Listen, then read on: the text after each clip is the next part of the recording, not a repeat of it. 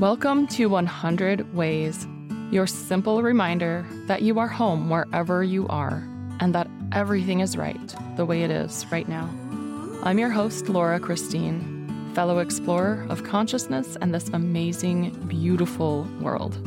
Let's get curious, dive into the duh, and find out what's here for us today.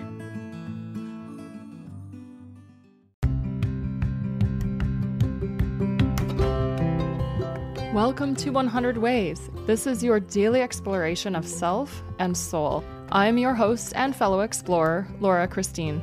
Let's dive in and find our way home. Yesterday, I shared a text my friend Sandy sent me about friendship being the key to real love, real lasting relationships. And I figured it was pretty fitting to follow up with this episode of a sound bite. Well, it's a little more than a bite. My friend Jared played for me and Mayra as we were sitting at our kitchen island in Oahu, in Kapolei. I really resonate with this, and I'm curious to know how you feel about it and what friendship means to you. What does real friendship look like for you? What does it mean to have a true friend? Here is what Jared shared. It is by David Whyte. I don't know where the original actually came from, but it is by David Whyte, and it is on friendship.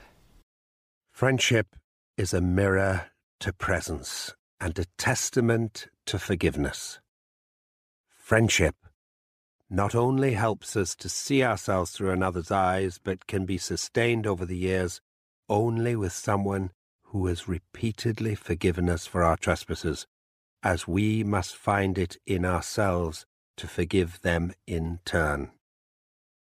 A friend knows our difficulties and shadows and remains in sight, a companion to our vulnerabilities more than our triumphs, when we are under the strange illusion that we do not need them.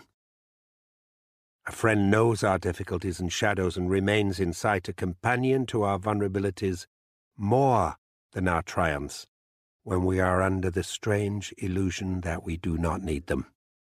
An undercurrent of real friendship is a blessing exactly because its elemental form is rediscovered again and again through understanding and mercy. All friendships of any length are based on a continued mutual forgiveness. Without tolerance and mercy, all friendships die. Without tolerance and mercy, all friendships die. In the course of the years, a close friendship will always reveal the shadow in the other as much as ourselves.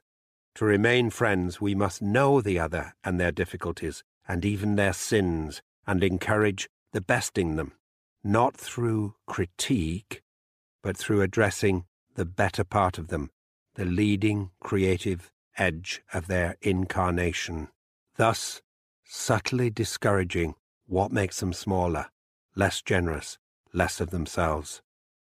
Friendship is the great hidden transmuter of all relationships.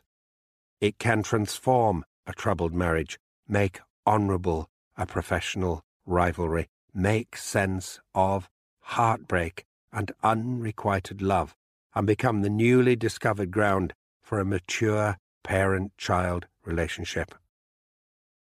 The dynamic of friendship is almost always underestimated as a constant force in human life.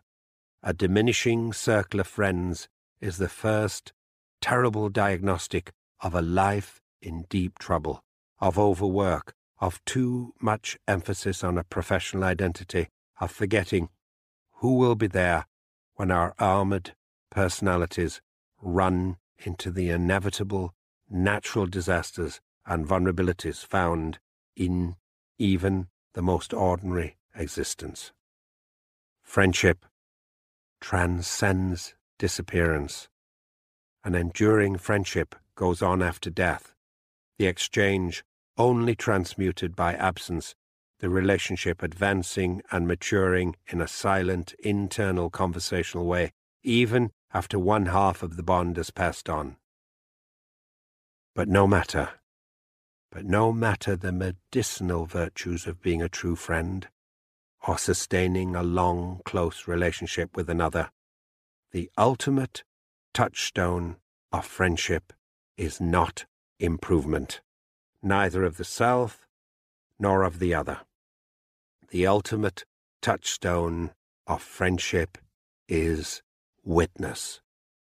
The privilege of having been seen by someone, and the equal privilege of being granted the sight of the essence of another, to have walked with them and to have believed in them, and sometimes just to have accompanied them for however brief a span on a journey impossible to accomplish alone. My favorite line there, which was repeated, is a friend knows our difficulties and shadows and remains, in sight, a companion to our vulnerabilities more than our triumphs, when we are under the strange illusion that we do not need them. That is it for me. What resonates with you in this? And share this today with a true friend.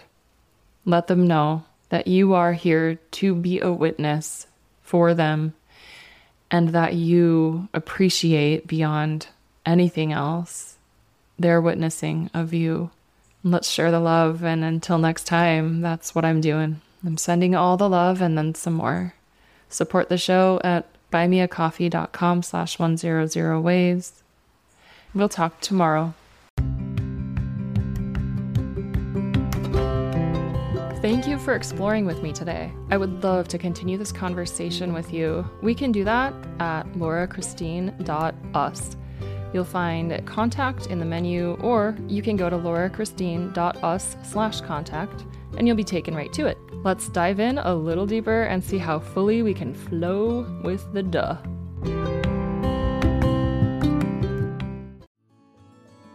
Thank you for being here. I would love to hear from you. Go to laurachristine.us to let me know your thoughts on this. And remember, as Rumi said, there are hundreds of ways to kneel and kiss the ground. Also, you can't fuck it up. I said that.